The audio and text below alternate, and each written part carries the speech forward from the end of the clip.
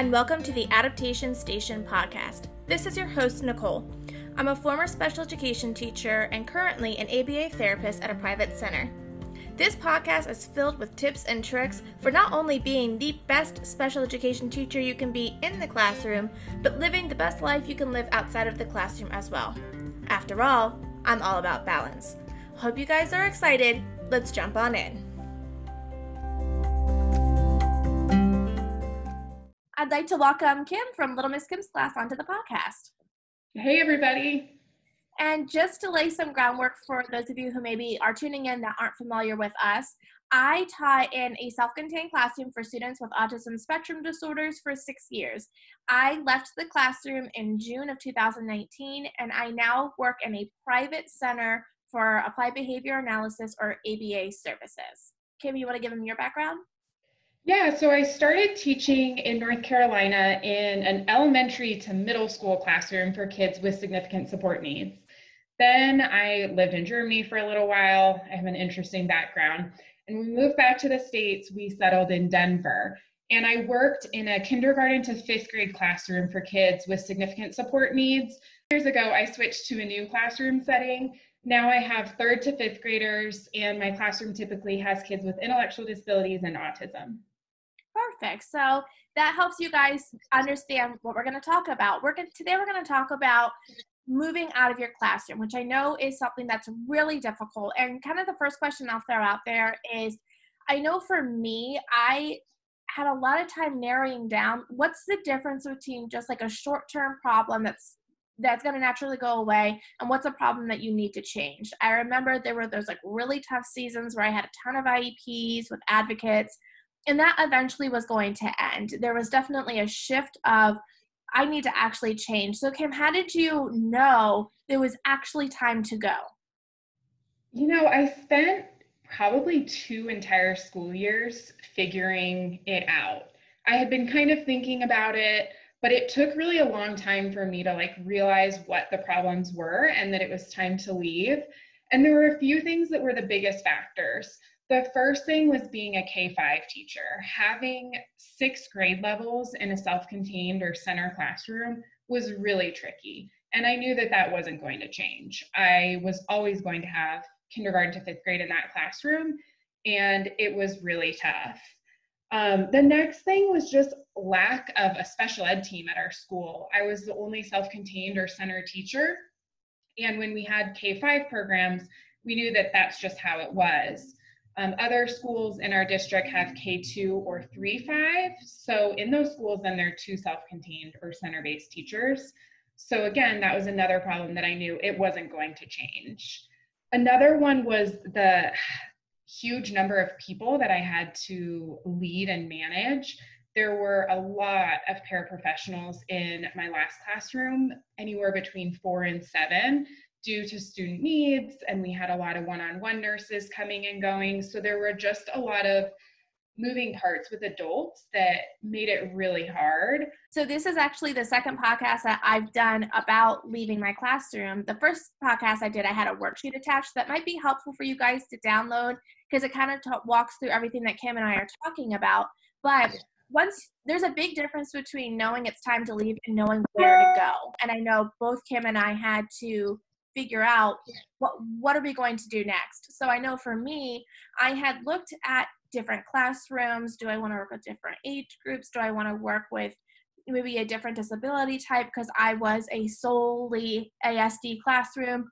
But at the end of the day, I found that I didn't love teaching anymore. So that was a major factor. So if I had gone to teach a K2 class for students with intellectual disabilities, I'm still in a classroom setting, and that was not what was going to make me happy in the end. But it took me a long time to go through all of those different avenues and figure out what to do. What was that process like for you?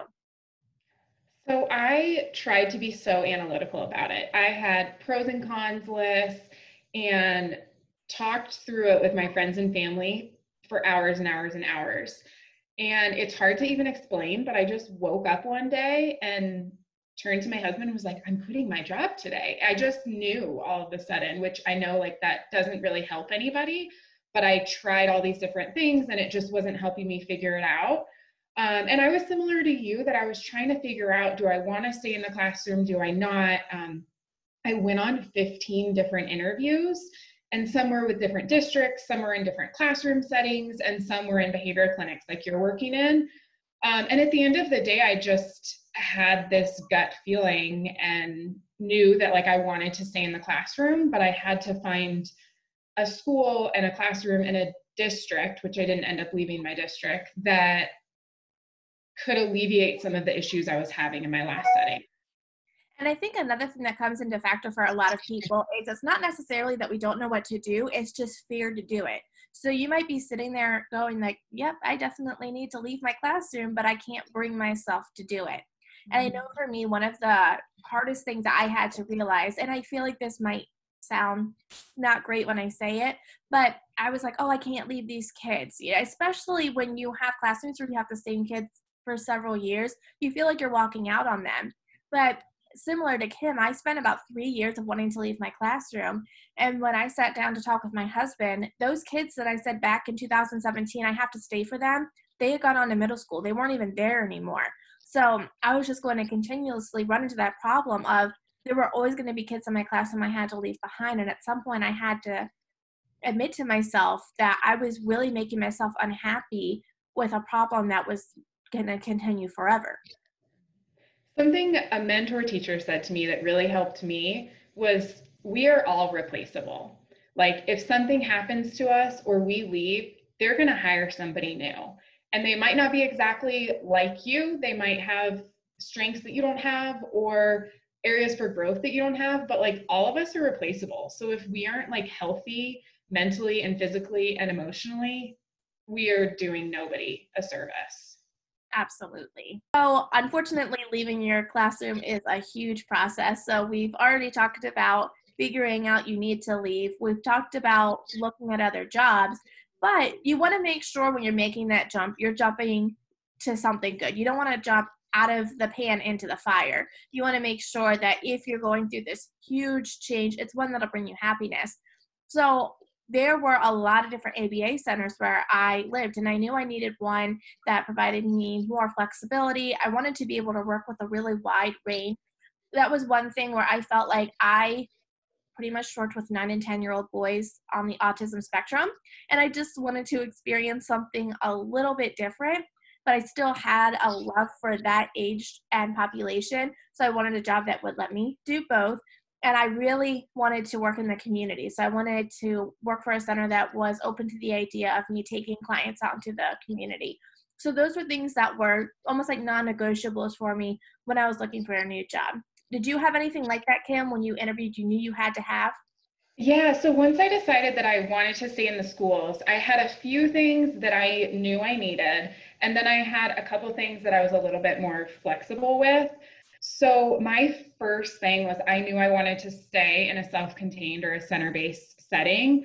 And I knew that I wanted less than sixth grade level. So I knew that I wanted to be either sixth to eighth grade or K2 or 3-5. The part that I was flexible with was ideally I wanted to be in elementary still, but I was flexible with middle school if that's what worked out. The other big things were I wanted to have a strong administrator. At my last school, there was a lot of turnover with principals and assistant principals, and that was just really hard for our SPED team. So I wanted to be going into a school that it was a principal who was there to stay. I think that just makes teachers' jobs a lot easier. And then I wanted to have a strong special ed team too. So I wanted another center teacher or self-contained teacher in the building with me for support and just collaboration.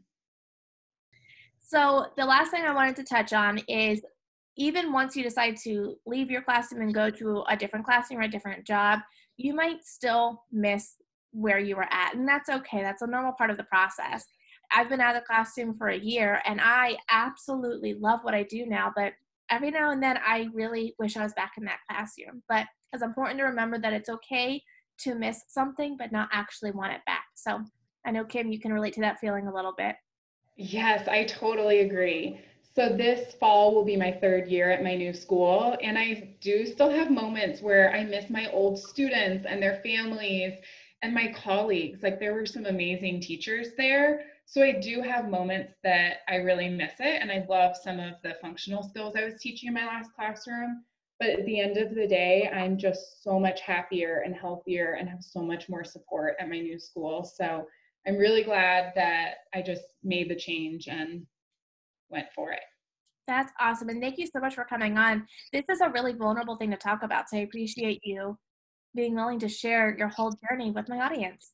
Yeah, thanks for having me. Bye.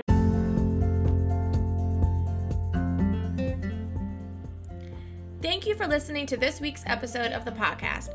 If you like what you heard, I would greatly appreciate if you left me some feedback. And if you want to hear more, go ahead and give me a follow. While you're at it, come say hi on social media.